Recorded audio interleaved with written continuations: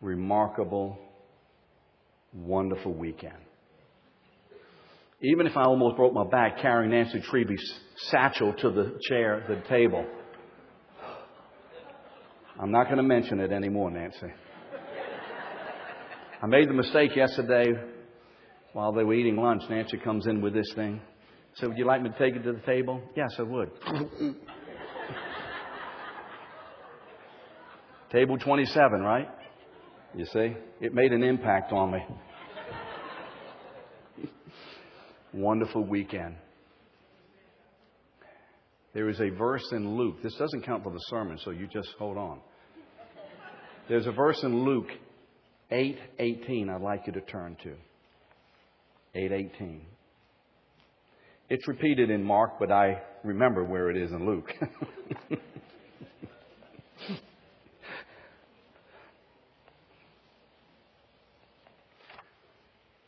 Jesus has just given the parable of the 4 soils, or searles if you're from New Orleans.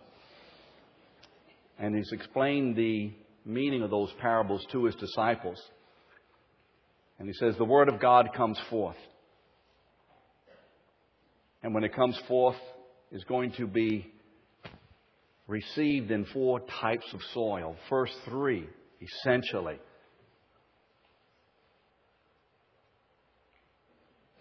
The Word doesn't produce what God intends it to. Because of weeds and thorns and the trappings of life, etc. But the 4th soil, the good heart, brings forth what? 30, 60, and 100-fold. And after Jesus has explained this, he says in verse 18, he says, therefore what? Be careful how you listen. So let me encourage us. Be careful, ladies, how we listen. Let's be a church that is filled with the ladies who will, over the course of the next several days, weeks, months, and years, will realize and experience 30, 60, and 100-fold. Amen? And I'm all for the 100-fold for us. And that husbands will be able to receive, and sons and daughters and other members of the church be able to receive the great strength and the great encouragement and nutrients from the fruit of your lives. Thank you so much for being here. Thank you so much. Well, this morning, we're turning to John 18.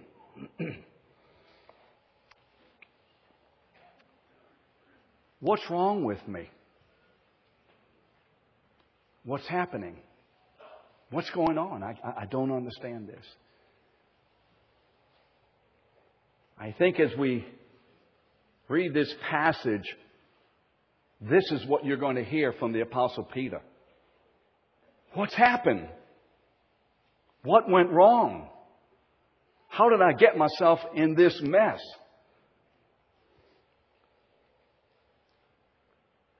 I thought I was stronger than that. I thought I was better than that. Spent 3 years with Jesus. Seen the miracles, been used in miracles. Given revelation. You're the Christ, the Son of the living God.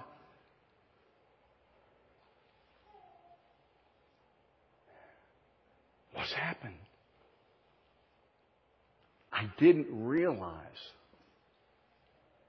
I was that weak. I thought I was strong. Strong enough to stand almost anything for this man whom I love because he has loved me so much. What's going on? What's going to happen to me? I'm afraid.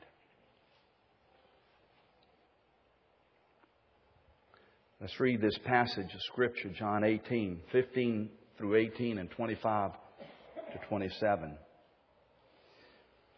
And Simon Peter, you remember what's happened. Jesus has been arrested in the garden.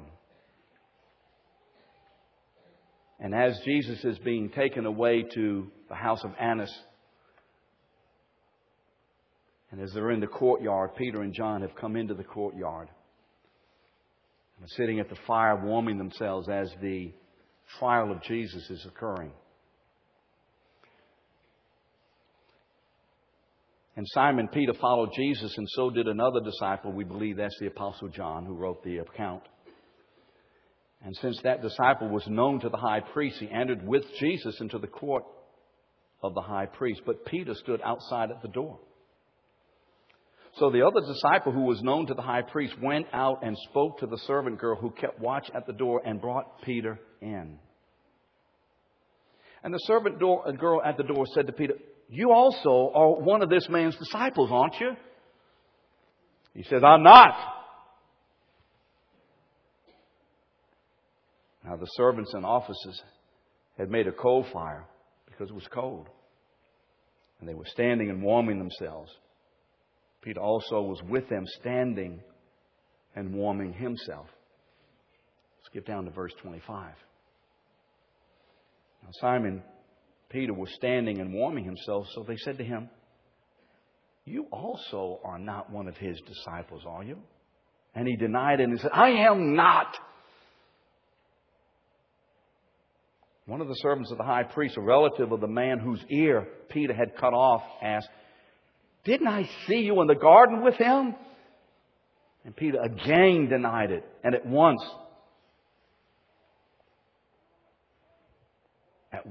a rooster crowed.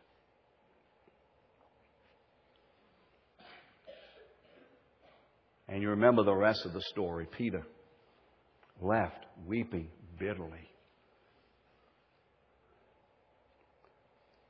I didn't know I was that weak. What's happening to me? How could I have come to this place?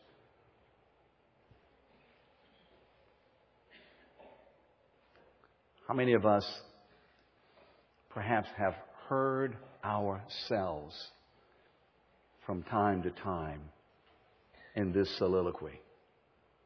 How many of us have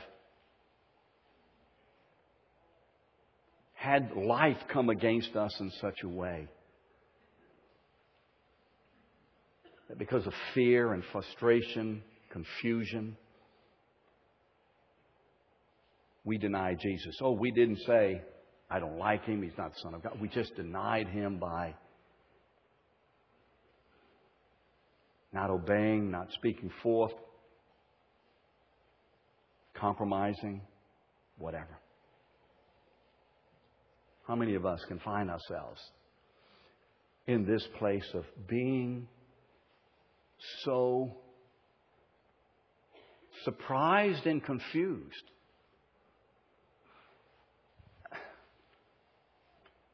I didn't think this could happen to me. Father, as we go through your word today,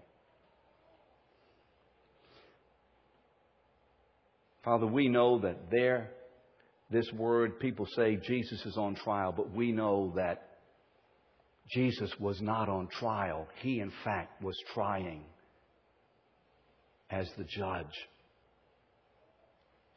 Judas, the disciples and Peter, Annas and Caiaphas, Herod, Pilate, this world's sin.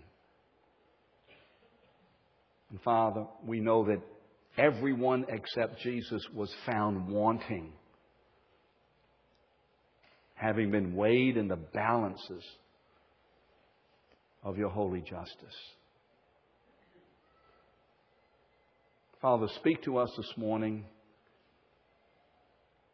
Father, and help us to understand your purpose in our trials,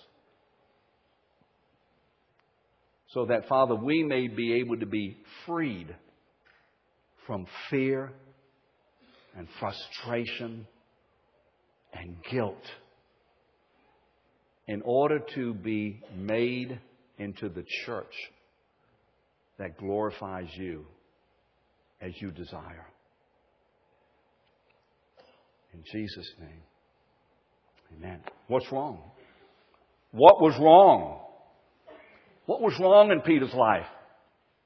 If you're taking notes, I don't remember what's in the notes. I can't remember all those. But if you don't have an answer, put this answer down. What was wrong? What had happened? What had gone wrong? The answer is nothing, essentially.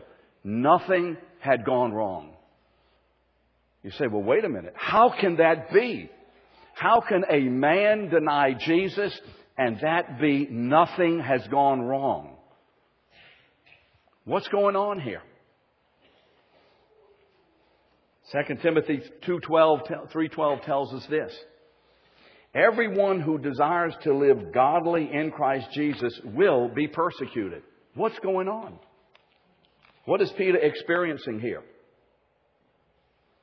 What is God's intention and purpose in these trials? We have a promise from God that every one of us who desires to live godly in Christ Jesus will be persecuted. We will be on trial. We will be tested. And in that testing, Satan is desiring to destroy our faith, but in the same testing, God is at work as we cooperate to rebuild our faith. Now, can we get the two? There is a double activity here when we are undergoing trials, persecutions, difficulties, anything at all that causes us to begin to waver or weaken or have any difficulty in responding faithfully to the work of God. Two things are always occurring. Satan's purpose is to destroy. But God is also there to rebuild. Now, why is this important? When I was teaching school, it didn't take very long to discern this. That fear of failure, frustration over grades, all of those kinds of mechanics as far as success and how we're going to produce and what kind of student we're going to be. Am I going to make straight A's? Am I going to maintain my good average? Am I going to get a whatever? All of those activities created in the students massive difficulties to why we were really there. You see, we were not in school, at least as far as I can determine, to get grades.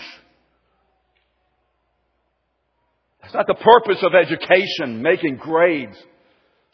The purpose was to educate us. Amen? To build us up. To cause us to be able to become successfully functioning adults in this world. Because I have learned that them who made straight A's, don't you like the grammar? Everybody said, that's bad grammar? Them who made straight A's, often, parents, are not the ones who do the best in the society. Now, that doesn't say that you shouldn't make good grades and strive to do the best you can. And so in an effort to try to overcome the obstacle of the preoccupation of failure and frustration and fear. And I've shared this before. I didn't give grades publicly. And when a test came about, and when the result was given, there was no grade on there. Because you see, the A, B, C, D, or F overrode the purpose of the test. Are you getting this? The test wasn't to give grades. The test was to determine, not from me. I knew what they could do. The test was so they would know what they could and could not do, and did know and did not know. And that's what God is about in our lives. And until we come to the place of understanding God's purpose in bringing or allowing tests to come into my life and your life, we're going to be bound by fear and frustration and failure, which is going to work against the very purpose of God in saving us, that we should be His holy, obedient, mature, glorifying people. Amen? That we should no longer be sinning as we have been, but that sin should begin to diminish radically in our lives, and holiness should begin to increase radically in our lives. I say that now in case you think that we are trying to say sin doesn't matter. You see, James 1:2 says this about these trials. Count it all joy. Now, surprisingly, the students in the class didn't always clap when we said we were having a test. But you know what happened? They began to not allow the testing process to circumvent their ability to communicate what they knew.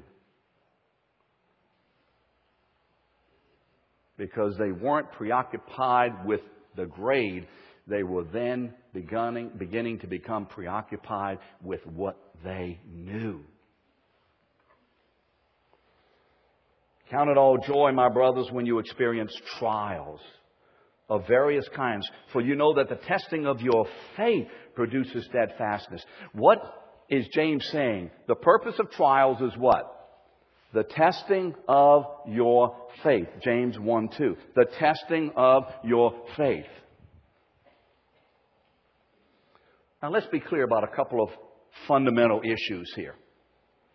First, if we are God's children, we live in a war zone. I mean, if we were living in Iraq, and one of the guys used this a few weeks ago. If we were living in Iraq, I think maybe it was Matt. Did you do this, Matt? And people were shooting at us. Oh, what's happening? You see, if we were living in Iraq, we would do everything we could as soldiers to prepare ourselves, to listen, to read, to learn, to have our gear on, to do absolutely everything because we don't want our head blown off. Amen? Friends in Christ, we are living in a more dangerous war zone here because the damage we incur, that is occurring to us here, could go into eternity. This is a worse war zone than any Iraq. We live in a war zone. For though we walk in the flesh, 2 Corinthians 10:3, though we walk in the flesh, though we're living in fleshly bodies, we are waging war, not according to the flesh. Paul knew we're in a battle, an all-out battle for the glory of God. An unrelenting, unceasing battle in our lives. So, let's remember this then.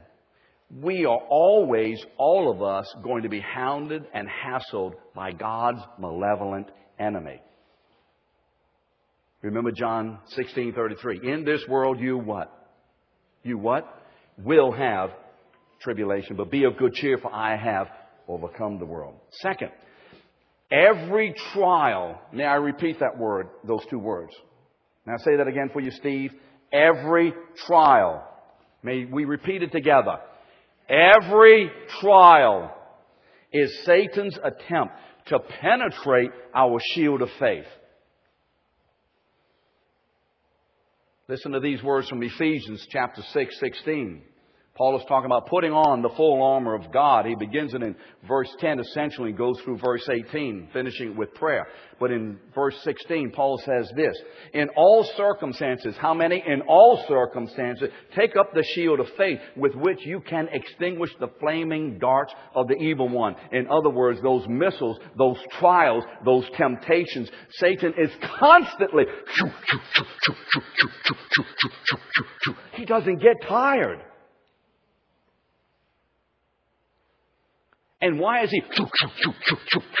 What is he hoping for? He's hoping to find a crevice, a weakness, a place that his arrow can get through to penetrate. Ooh! Me! Ah! That's what his purpose is.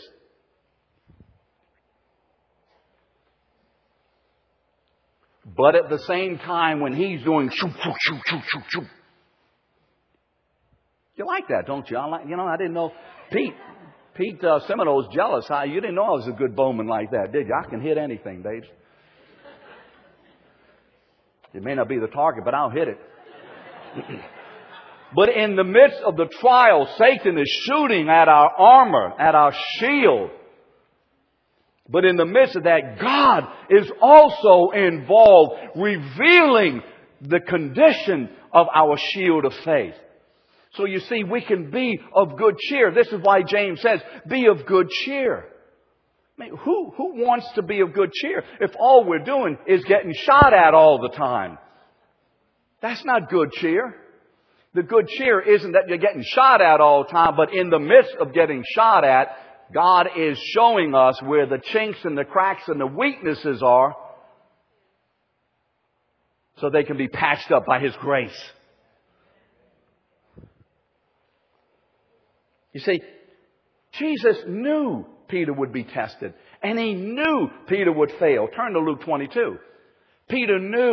Jesus knew Peter would be tested. Peter, that rooster's going to crow a few times, and when he does, you're going to deny me 3 times. Jesus knew Peter was going to be tested, and He also knew Peter was going to fail the test.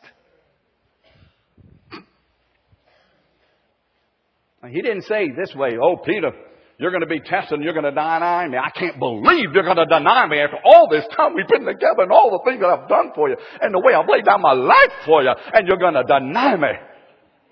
I can't take it anymore, Peter. Get out of my sight. I can't. You disgust me. That's how we think.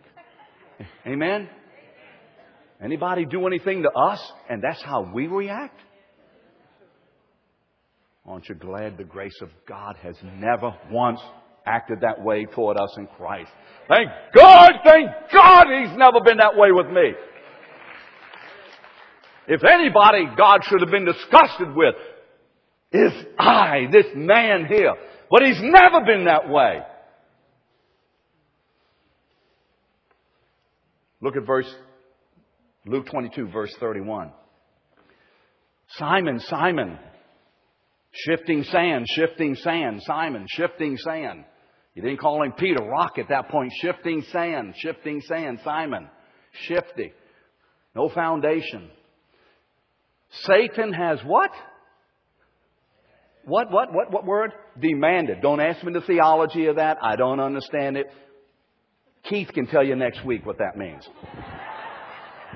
And if he can, I know Matt will.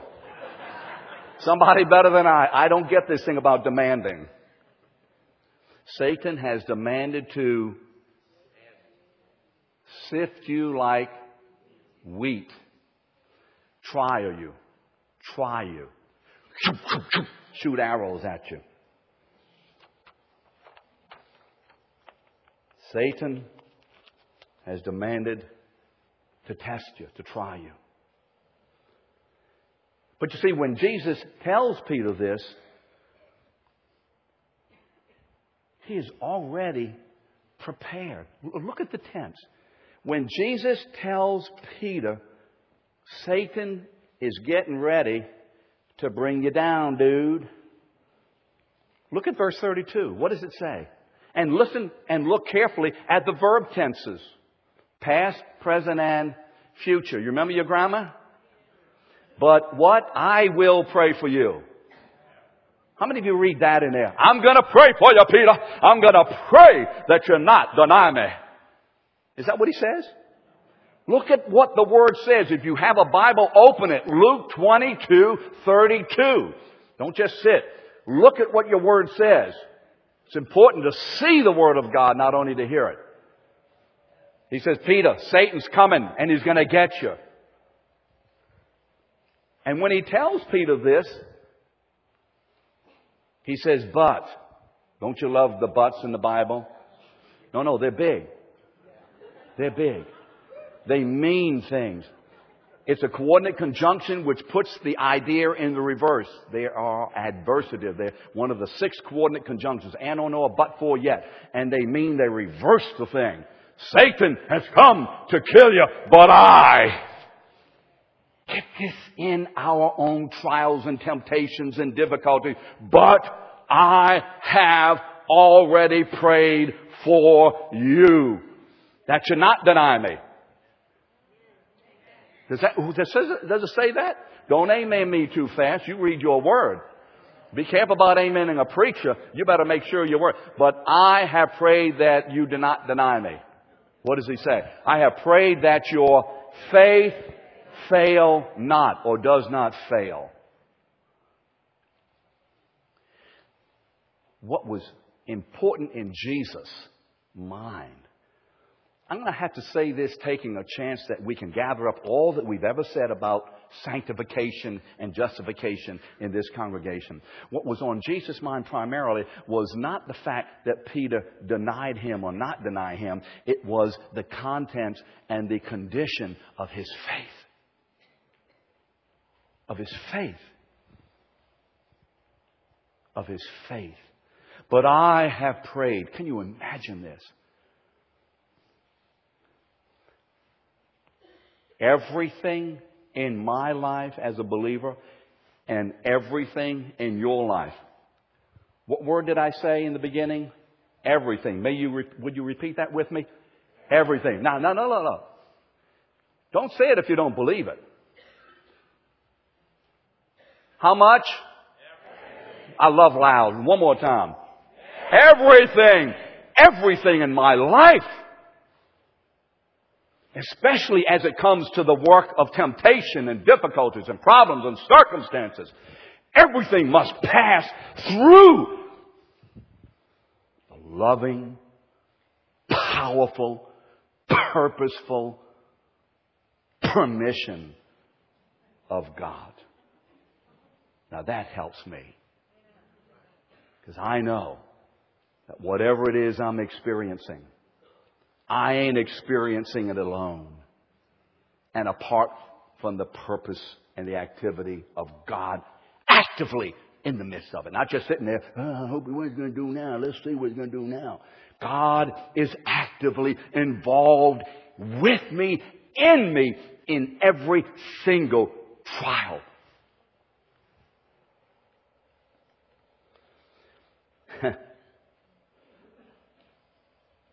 You see, Jesus' purpose was Peter's faith building, his restoration. Aren't you glad that Peter's restoration was not dependent upon his own strength, but upon the grace of God?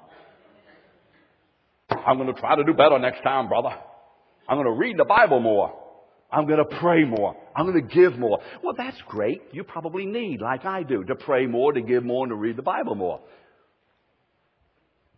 But that ain't going to do it. It's the power of God's presence that will win the day. And certainly spiritual disciplines God will use to bring about our yielding in to His power in a greater way. You see, without verse 32, verse 31 is a death sentence to Peter. Now you see, when we're tempted and tried, too many of us want to live in verse 31. Are you in Luke right now, 22, verse 31? Do you see where I'm still in? When we're undergoing the difficulty, the trial, the problem, the whatever, the slander, the frustration, the relational, whatever it is, the disappointments, the dissatisfactions, the disagreements.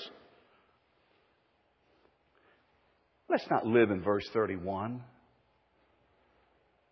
But let's look at verse 31 and get up and walk out of verse 31 and sit down and rest in verse 32.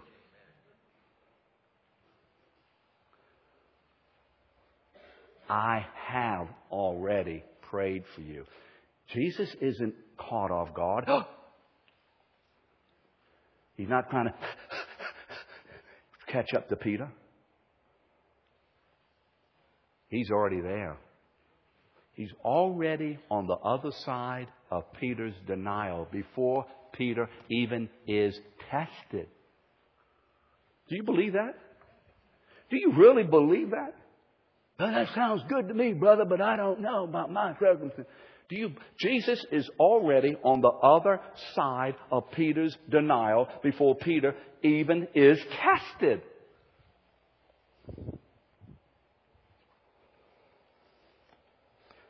You see, when Peter was in verse 31, 32 was a coming. But Peter didn't know it. But Jesus knew it. When we're in 31, can we remember that 32 is a coming? But I have prayed that your... What? He didn't say, I certainly hope you don't deny me. Does Jesus want us to deny Him? No. But He's a realist. And He knows us too well.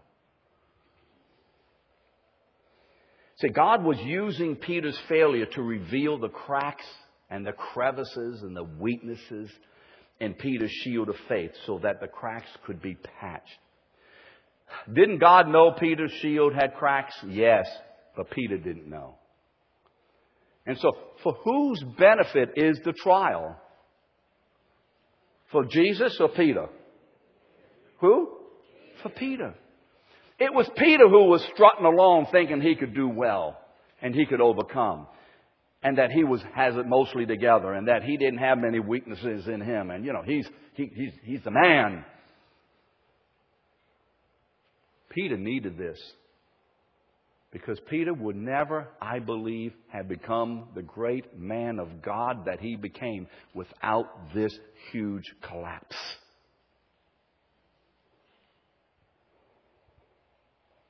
Thank God for the grace of God that allows us to collapse in our weaknesses before Him. So that as we collapse and we call out to Him, He can come in and begin to rebuild us in His own strength. Amen? What was the result? Listen to these words from this same man years later. 1 Peter 1:6. In this, he's talking about this salvation, you rejoice. Though now for a little while, if necessary, you have been grieved by various trials. Do you believe that when he used that word trials, he did not think of that trial that he failed? When we read the word, we kind of move along and Peter's talking about trial and we don't connect. This is a man who denied Jesus 3 times back there. And look what he's saying now. Look how he's being used. He's been hurt so much, and yet now he's being able to help so much. When the hurt came in, God redid it and turned the hurt into help.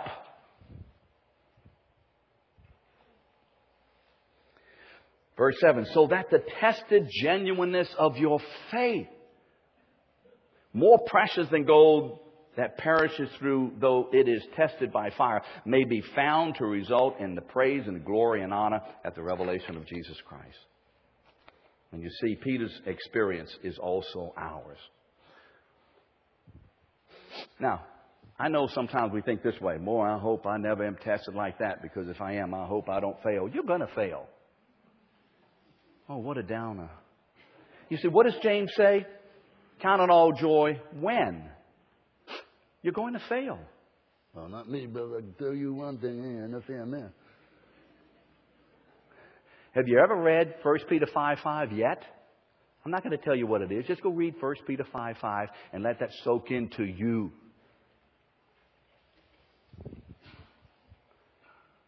So the question is, am I going to fail? You're going to fail many tests. Anybody in here having never failed a test at all by God? Anybody in here? Anybody in here? You've been tested and you've never failed. Never once have you sinned. Anybody here? Anybody? We're going to fail. You see, the question isn't, am I going to fail? The question is, will I recognize that God is in each trial with me and for me. And that if I fail, I can turn to Him for restoration without fear of punishment. That's the question. Is that where you're living in verse 32? You see, Jesus has paid all the price for all our sin for all time. Romans 8:1 says what? There is therefore now no condemnation for those who are in Christ Jesus. You see, Jesus is allowing us to be tested, but for good purposes and for building purposes. God's purpose, His motive, is love. To reveal the weak in order to rebuild. Remember what Hebrews 12:6 says? Whom the Lord, some of you may know this verse actually. 12:6, whom the Lord what? Loves. Those are the ones whom He chastens. And if you don't want to be chastened, I don't want any trials, I don't want any, I don't like all this stuff, then the Bible essentially says, if you don't want that, then check out of Christianity. You're illegitimate. Oh, wow. Can you imagine you need eye surgery? And you go to the doctor, and as you're sitting in the waiting room, you hear a couple of people talking. And they're saying, isn't this the doctor who failed that test where the retina was? Yeah, but, he made a note.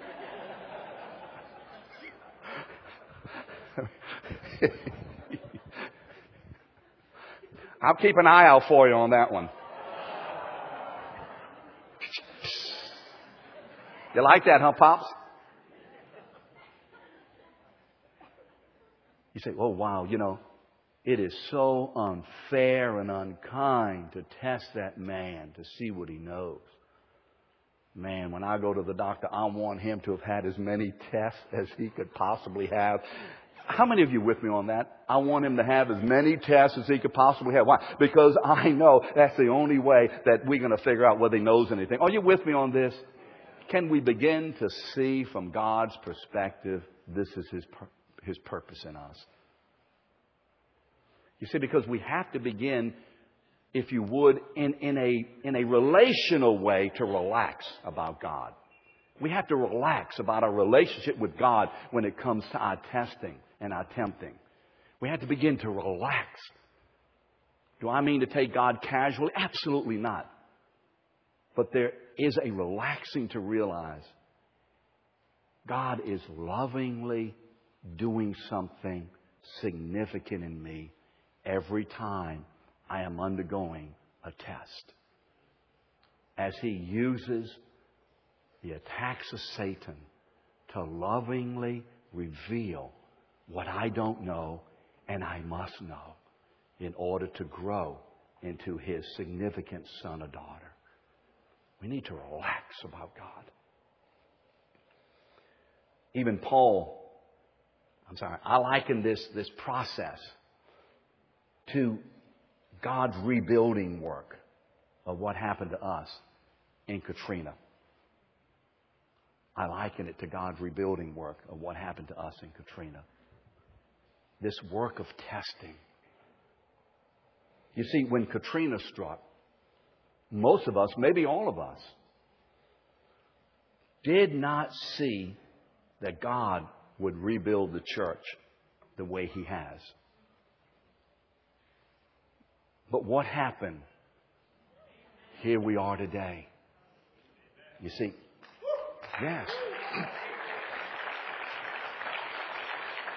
You see, what happened was we joined God in His rebuilding program. Not being so fearful and frustrated and frightened that we couldn't move. But recognizing, wait, there's something big going on here.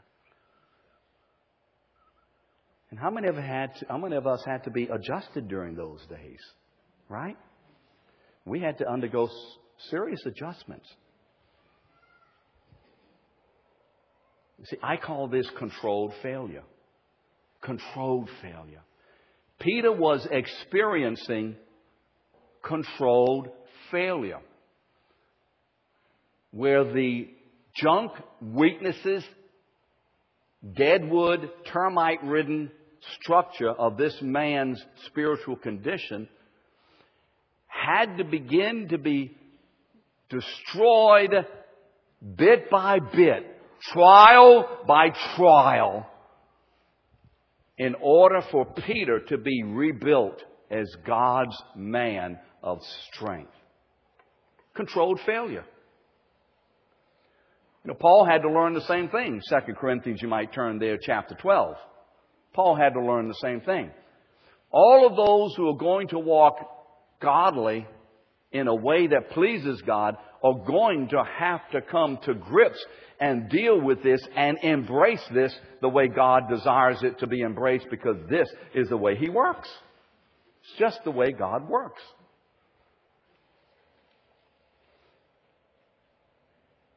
2 Corinthians 12:7. Man, Paul has received a huge revelation. The revelation is this: the glory of God in the church. Paul is hot to trot. He's ready to go. Let me loose. I'm going on. I'm moving out. And he gets going, and all of a sudden he can't run very well. He's just dragging along. He said, wait a minute, there's a problem here. I'm ready to go and blow for Jesus. My side hurts. What does verse 7 say? I got a thorn in the side. Now, because I'm not able to go and blow for Jesus the way I think I need to, and God, let me loose here, God. Get this thing out of me. Verse 7, do you see what it says here? Verse 7 and 8? Which verse is it? I forget. 7. I entreated God what? 3 times. Get this thing out of me. Why does Paul want it out? Because it's obvious that this thorn in the flesh, this trial, this difficulty was slowing him down. It's obvious it's a problem. Obviously it's not God's will. Patently obvious. God doesn't want me to be weak. He wants me to be strong. Well, yes, He does. But there is a way He does that. See, Paul wanted to serve the Lord without any encumbrance, but found that his weaknesses were in the way. Amen? How many can amen that? My weaknesses are in the way. Therefore, he did what all of us did. He pleaded with God to get it out. 3 times, get this out of me. Now, God is good. God is here to bless Paul, because Paul is going to be blessing God through the ministry. So what's God's answer? No. Well, you told me God always answers prayer. He did. He said no. Oh, man. I didn't know that was in God's vocabulary. No! Look at verse 9. Very instructive. Here we have a weakness. Here we have a weakness that Paul didn't know about until it was tested, until something came against him in a particular area or occurred, whatever it was, that caused Paul to know, there's something wrong with me. I didn't know I had this sin issue in me. I didn't know I had this propensity for this attitude. I didn't know I felt this way about that, whatever it is. I didn't know that those temptations could do that to me. And God's answer, He said, my grace is sufficient for you, for my power is made perfect in. It's the word en in the Greek. It's called the locative, in the midst of your weakness. God, in the midst of Paul's weaknesses, is going to produce flowers of grace. Paul didn't know that, and Paul would never have become the apostle to the Gentile world and have written all that he wrote without this kind of trial that came against him and tested his faith and exposed the weakness in his shield of faith. He would have been eaten for lunch by Satan without this. And I say, thank God for Paul's testing. How many of you can agree with that? Well then, how many of us can say, thank God for my testing, for when I am tested, I am going to change my mind about my attitude about it. I am no longer going to get fearful, frustrated, or whatever, ashamed or guilty. I am going to rise up, I'm going to confess my sin, and I'm going to go to God and say, Lord, there is weakness in me. There is something wrong with my shield of faith in this particular area, and I'm asking you to begin to reveal it to me so you can patch it up or overcome it, if you would, by your grace. Rather than letting a thing remain year after year after year, and after 35 years, I'm still committing the same sin issues. My God, sin issues in my life ought to be able to be overcome and allow for the next group to come up. Because you ain't seen nothing yet is wrong with you. The little sin issue that you've been dealing with year after year has disallowed the major other issues underneath you. Just let this one pop up. Deal with it in the grace of God. Allow God, by cooperating with Him, recognizing what He's doing, to deal with this and overcome it by His grace, so that this issue is no longer operative. It's there, but it's not operative. God's grace is dealing with it so that all the other gook can come out. Because the Bible says this, that God is richly glorified in manifesting the superior power of His grace in the midst of all of our crud. You wonder sometimes why many in this church are not growing?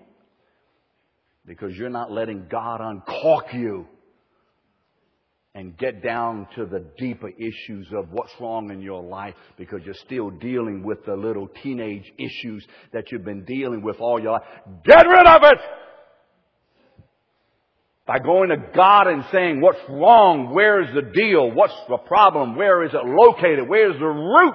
I will know what it is, and by your grace, I will submit to you and cooperate with your grace digging in this area in order to overcome it. Stop saying, I'm tired of sinning. I'm tired of sinning. I don't want to do this anymore. Well, stop doing it and do what God wants you to do. You see, Paul says, therefore, you mean to tell me this is God's work of manifesting my weakness in order that I would experience and minister in the power of His grace? Paul says, bring it on. Bring it on. Come on, Satan. Bring it on, because I'm ready for even more to be revealed in me. Because when I am weak, I have learned this, that God is going to overcome it with His strength. And I'm going to walk and work and minister in the power of God's grace. But it's not going to happen until we begin to not allow ourselves to be overcome with fear and frustration of failure. Stop it. I'm not glad when I fail. I hate failing. But I am not going to allow it to beat me into the ground. I've learned that when I fail, I immediately, or as fast as I know what to do, go to God and say, that was wrong. I'm embarrassed. Well, be embarrassed anyway. And go to God, that was wrong. And ask God to begin to reveal the area of weakness.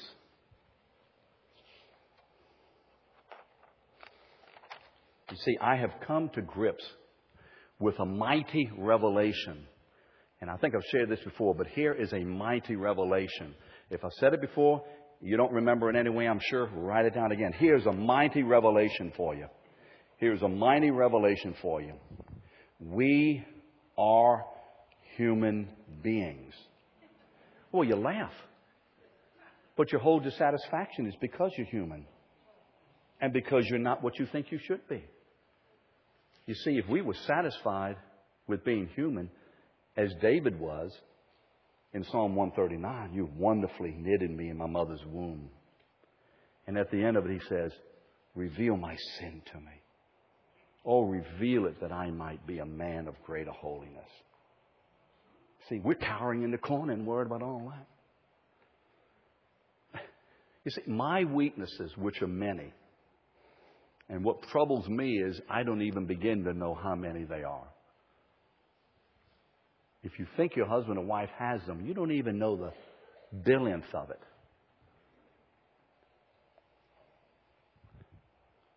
My weaknesses, I have to approach them in two simultaneous ways.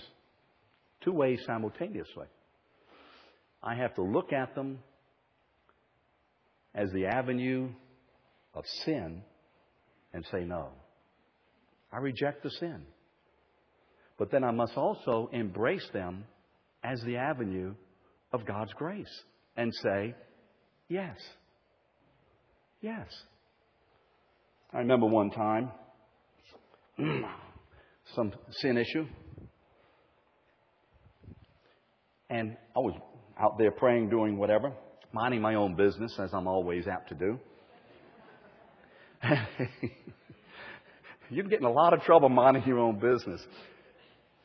And the Lord said, you know, the way you said that was wrong. It was sin.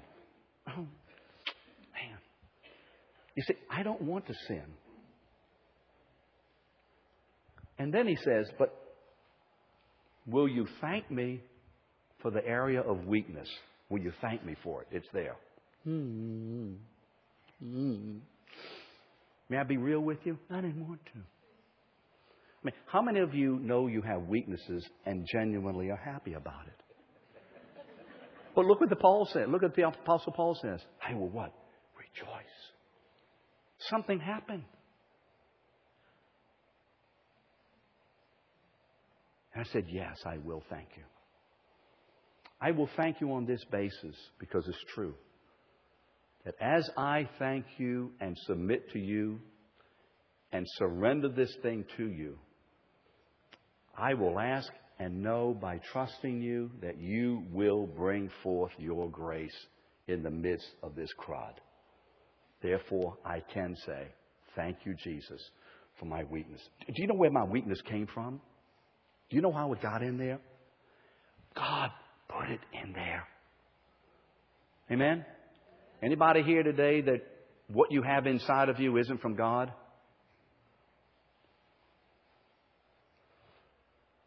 You see this face? I'm glad I'm not on your side of it, but God gave me this face. Well, I had to sneak up on mirrors sometimes. They're a bad reflection on me. It's just it's a real pain. But, you know, it's just, I don't care anymore. I used to be very upset about the way I look. Maybe I'm just numbed out. I don't know. But God had to show me, I made you like this. Ugly? And I made you like this so the women wouldn't chase you. Thank God, thank God, thank God I don't need the temptation. No, I'm being real. I'm really being real to you. This is true. I made you with, I had to come to grips and be satisfied and joyful. Because then the Lord says, now, will you allow me to begin to come back in? And like Peter, let you deny me so that the cracks and the crevices can begin to be revealed. Ask God for the source of your failure. Let's decide to look at our trials differently from God's perspective. We have to decide to do it. Let's decide not to be overcome with guilt, fear, and frustration or whatever because of our sin. Because all it will do is build more opportunity for Satan to bring in more wheelbarrows of stuff and dump it on your lawn. Let's remember this great verse in 2 Corinthians 4:7. For we have this treasure, the Holy Spirit, the gospel, the life of Christ, in earthen vessels, we're human beings, that the excellency of the power may be of God and not of us.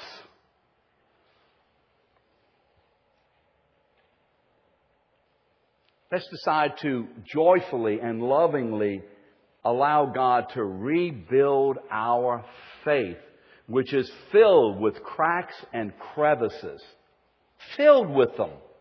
But let's allow Him to rebuild us. Let's not be afraid. Let's use the failures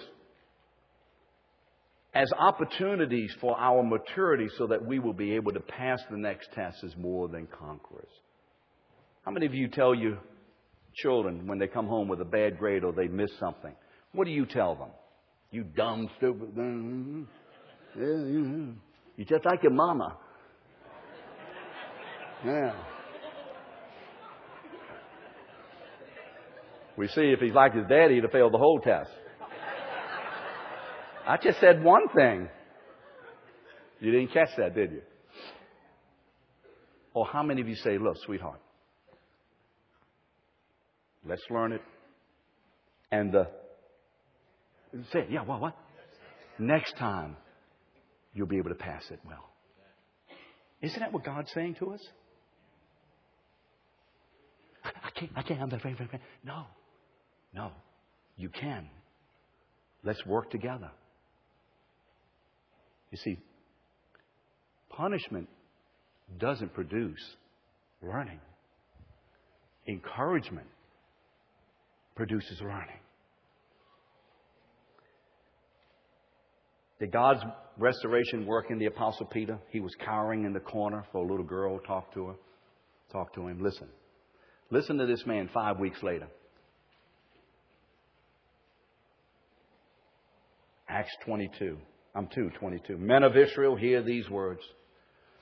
Jesus of Nazareth, a man attested to you by God with mighty works and wonders and signs that God did through him in your midst, as you yourselves know. This Jesus delivered up according to the definite plan and knowledge of God, you crucified and killed by the hands of lawless men.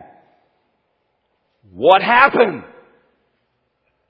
This man who was afraid of a little girl at a fireside stands before thousands 5 weeks later and says, you crucified the Lord of glory.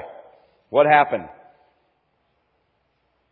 God took this man who considered himself a rock and crushed him by the rock of Christ. And then put it all back together the way God decided it should be. And sent him out as a man who caused Satan and hell to sweat every day when Peter put his feet on the ground. What kind of a church are we going to be? What kind of a church do we want to be? The building in which we began to worship God, where we're beginning to worship, or the building that God has rebuilt as He has used the trials and storms of our lives to build us into His beautiful spiritual building because He loves us.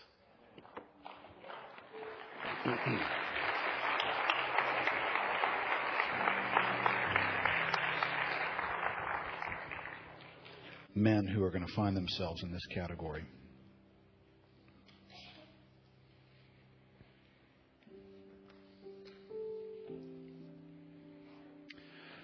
Lord, it is so true what Peter shared. It's not a question of will we fail. We will fail. Lord, in this room, are many, many acts of failure that have occurred in our lives. But Lord, that was never intended to be the punctuation at the end of the sentence. Our failure is what occurs midstream on our way to something else. Your redemptive work in our lives. So Lord, I'm concerned, and Lord, you know who is gathered here this morning, that there are too many who stopped at their failure and have not continued on into the redemptive work. They've not become the Apostle Peters that they were meant to be as a result of your involvement in our failures. Instead, they have lived in the shadow of failure, controlled, influenced, and affected by it. Lord, this morning, let us continue on. Lord, let us continue on into the work. Lord, let it be that whether this failure in our lives was last week or 20 years ago, Lord, however it appears in our history, Lord, let it be that this morning we're going to read the rest of the sentence and we're going to keep going. Holy Spirit, give us grace to receive from you. But first, God, give us courage to face our failures. Now, I want you to let the Holy Spirit bring to the front stage of your mind, in what way have you most significantly failed?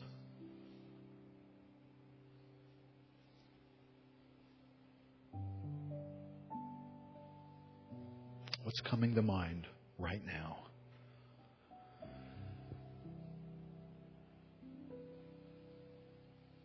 Now, for you personally, you're going to have to apply this scripture to that moment. In some way, you feel like the Apostle Peter, who denied the one he loved the most. Perhaps your failure feels just like that. Like you have denied Christ. You have hurt Him. You have hurt others, the ones you love the most. I don't believe your situation to be different. As we learned about the Son of God who intercedes for us. Do you believe that the Son of God has prayed for you? I have prayed for you, that your faith would not fail. And Peter, when you turn, go and comfort your brethren. God has a work of redemption to do in your failure. You can't leave that out of the story. Now, the word I have is for some folks here who are walking with those who have failed. Now, listen carefully. This is the impression I got. That there are people here who have hidden failures. You have hidden them. You have kept them secret because you don't see the redemptive work of God in those failures. They have remained in your life as unresolved items, and they are pollutants in your life. They are hidden pollutants in your life because you're hiding them. You're afraid to bring them out. And the only reason why you could possibly be afraid to bring them out is because you have failed to see that God is redemptive. And if you did bring them out, God would take the redemption and put it into your life, and you'd experience the greatness of God in your failure. So I'm very concerned there are some folks here who you're hiding your failure, and the hiddenness of it is causing guilt, shame, problems in your behavior, problems in how you relate, problems in your lack of ability to be free and walking with others. So, the only remedy to that is for you to trust God that you can disclose this. You can take it out of hiding in your life. And here's what it's going to mean. Because the one example that came to mind is I believe that there is a man here who needs to disclose his unfaithfulness to his wife. And he is scared to death to do that. But what if that wife is here this morning with a belief in the redemptive work of God in failure? What if she is here this morning believing that God wants to redeem the failure that was in the Apostle Peter's life, that is in my husband's life? He wants to redeem it. And this man needs to become who God wants him to be by letting that event become something that God uses profoundly to shape him.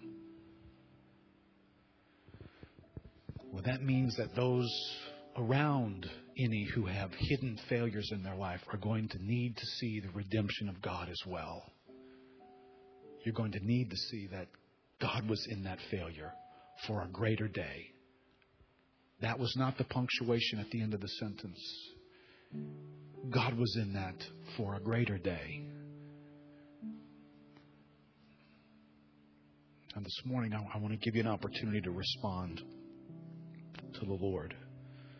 So let's pray, and I'm not going to call anyone forward this morning. But in your heart where you're standing, you're needing to walk forward and say, I'm not hiding this anymore. I have courage in the work of God, that He wants to work redemptively in my places of failure. He's not done.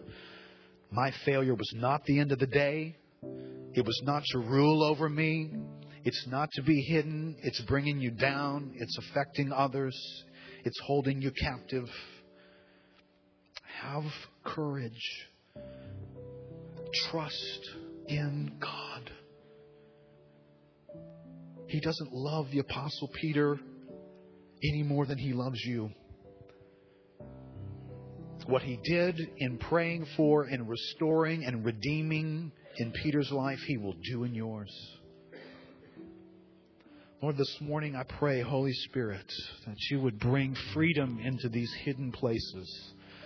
Lord, may it be that for folks that are here this morning who live in the shadow of shame and guilt that no one knows about, because you see, no one can know about this.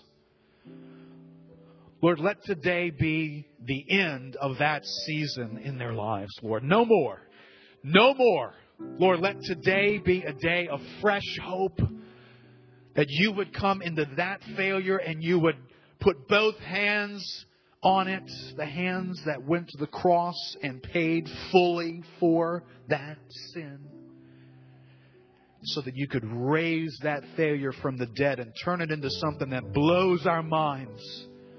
That in the future we'd be men and women who we never could have imagined that we would have been, except by redemptive grace that lays hold of our failures. Lord, I pray for courage in this room. I pray that days ahead would be filled with wise disclosure. And Lord, I pray for those who are walking with others who need to confess failure, hidden failure, perhaps deceitfully hidden failures. Lord, I pray that You'd give those around those individuals faith to believe for the day of redemption, as perhaps they will be pierced to the heart to hear and be disappointed, yet, Lord, be greater than their own hearts. And give them eyes to see the day that You will redeem failure and turn those folks into what they never could have been without that occurring. Lord, because that's who You are. That's how You are. That's how we know You, God of resurrection and of new life, who steps into the worst of circumstances and moments to reveal a great, mind-blowing glory. Lord, do that in our midst. Lord, as we close in song this morning, Lord, stir the faith that you have given into our lives. Stir it, Lord. Though the enemy has taken shots at it, Lord, you are the keeper of our faith. You are the author and perfecter of our faith. Our faith will not fail because you keep it and protect it. You are the shield for us. So, Lord, stir our faith this morning that we might now take steps of faith in trusting you. In Jesus' name.